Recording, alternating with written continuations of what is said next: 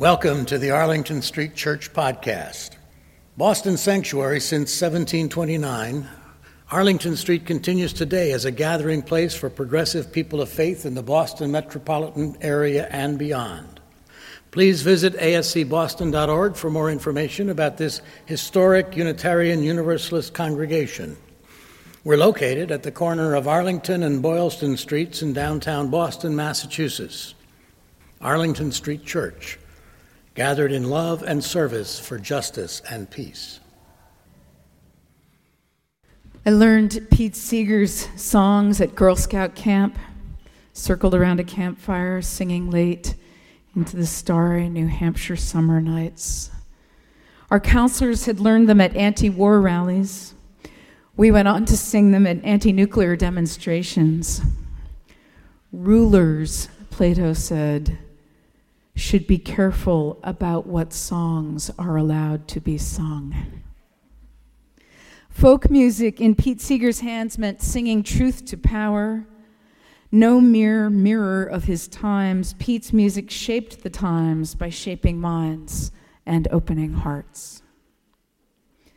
Having provided the soundtrack to the better part of a century, Pete sang right up until the end. His last public appearance was with Arlo Guthrie on November 30th at no less than Carnegie Hall. Pete Seeger died this past Monday. He was 94 years old. Pete's mother, Constance, was a violinist. His father, Charles, a pianist.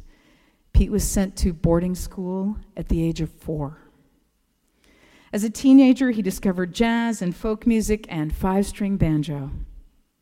His parents divorced. He was close to his father, who became a professor and then chair of his department at Berkeley while still in his 20s.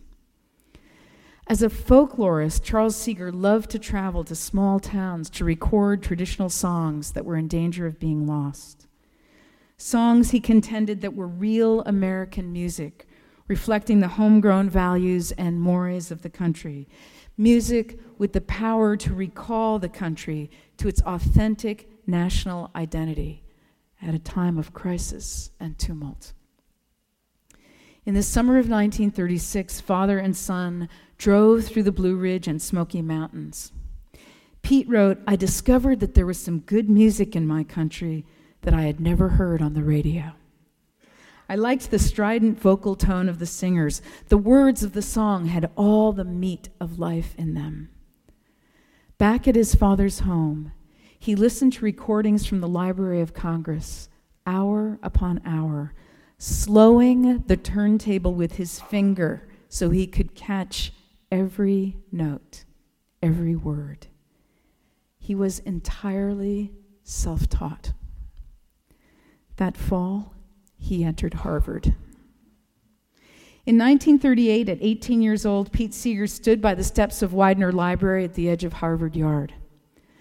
John Kennedy was there, and the poet Robert Lowell. And Pete's blood was as blue as theirs, far bluer, in fact, than the Irish Kennedys. But Pete was bored. His friends were the radical, self-appointed champions of the underdog, the Young Communist League. He should have been in class. But didn't his classmates realize that aggressive fascists were crushing freedom, not just in Spain, but across the globe? In Europe, the Germans were goose-stepping their way through Austria and Czechoslovakia. In Asia, the Japanese were seizing China province by province. And so, on a cold winter's day, on behalf of those fighting a losing battle in the Spanish Civil War to save democracy, Pete Seeger was passing out leaflets to a largely indifferent student body. That spring, not even bothering to sit for his sophomore exams, he left Harvard. A tireless supporter of union organizing in the 30s and 40s, Pete traveled the country singing in his enthusiastic tenor and playing banjo to fire up the crowd. He met Woody Guthrie and later Woody's son Arlo. They became lifelong colleagues and friends. In 1939, he met Toshi Ota, the progressive daughter of a Virginia mother and a Japanese father who would become a filmmaker, producer, and activist. Pete and Toshi married, and astonishingly remained married until Toshi died this past July. On the eve of World War II, Pete Seeger became a leading voice of the peace movement. But after Pearl Harbor in 1942, he was drafted into the Army and shipped out to the South Pacific, where he disassembled airplane engines and played his banjo. A beautiful photo from Saipan shows him surrounded by kids singing along. Pete was also responsible for hospital entertainment, giving wounded soldiers courage in their recuperation. He came to believe, he said, that songs could also encourage collective action that could demand and achieve political change and make the world a better place. Songs, he said, can help this world survive. In 1945, as the driving force behind People's Songs, an informal association to encourage the creation and spread of radical protest songs, he wrote, "The people are on the march and must have songs to sing." Pete wanted to have hundreds and hundreds and hundreds of union choruses, he said, just as every church has a choir, why not every union? Now the truth must assert itself in many singing voices. In 1949, Pete and Toshi bought 17.5 acres in Beacon, New York, overlooking the Hudson River, an hour and a half north of the city. Pete went to the public library to find instructions on how to build a log cabin. They did. They raised their 4 children there and lived there for the rest of their lives. Also that year, he teamed up with Ronnie Gilbert, Lee Hayes, and Fred Hellerman to form the Weavers. During Christmas week, they opened at the Village Vanguard in Greenwich Village. Their first hit was "If I Had a Hammer." Time magazine called the foursome the most imitated group in the business. And then came the House Un-American Activities Committee, before which Pete made a historic appearance.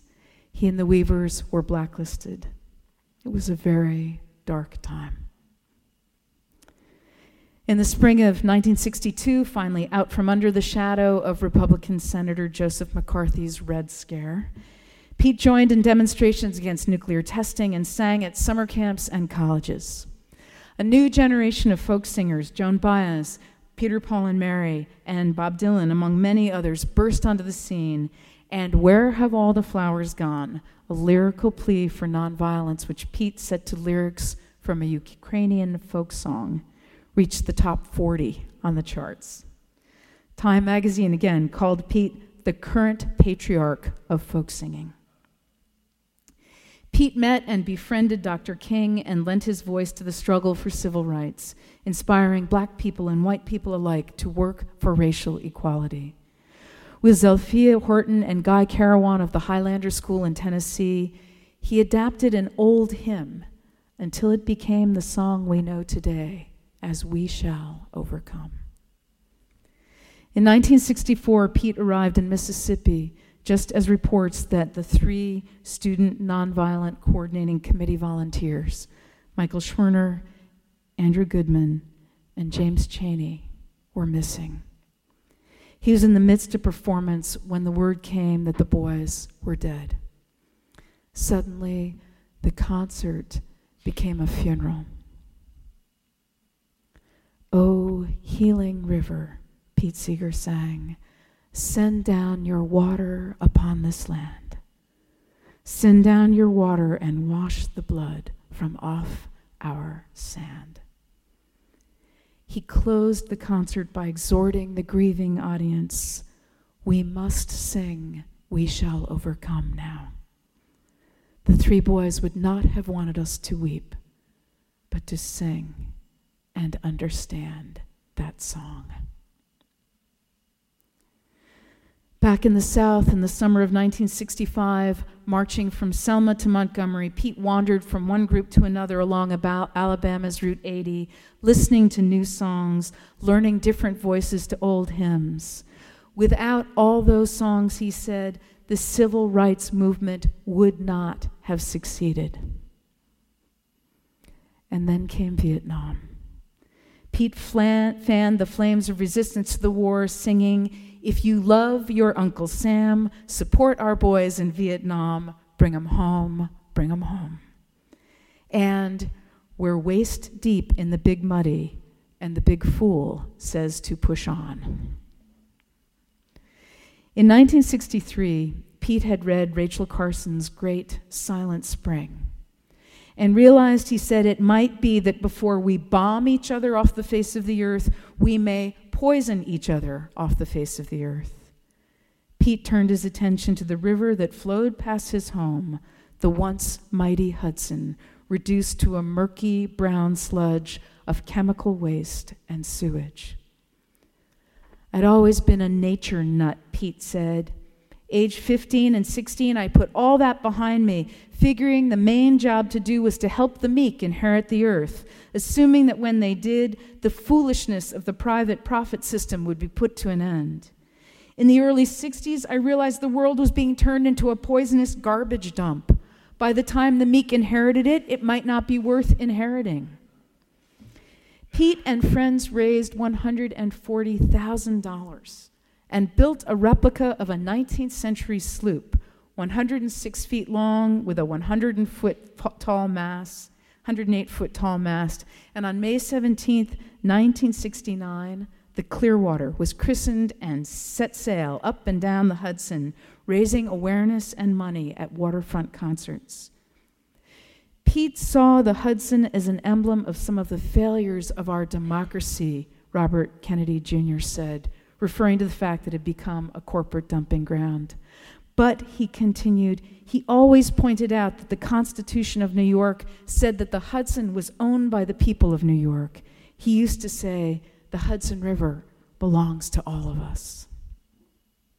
By 1986, people were fishing and swimming in the Hudson again. In 1994, the New York Times reported that the river had been brought back from the brink.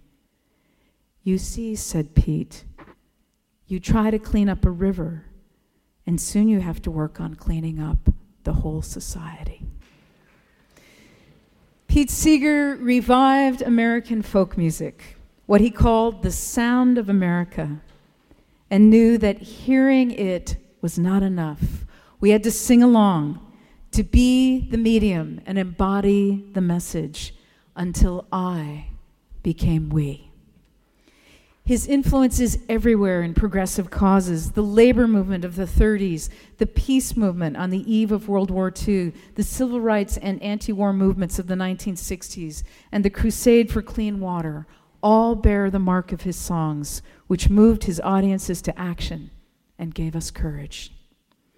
Peter Yarrow of Peter, Paul, and Mary said, Pete paved the way by using his music to create community and the kind of hard spirit that really became the soundtrack of activism in the 1960s and 70s. The spirit of it really, really was different from pop music. The people who sang this music were expected to be there and put their lives, their hearts, their time on the line for the things that they believed in. Mary Travers used to call their trio Seeger's Raiders. Pete received Lifetime Achievement Awards too numerous to name, but they do not tell the story of his legacy. At its heart, Pete's message to activists everywhere was, never give up. We shall overcome. Pete Seeger, presente.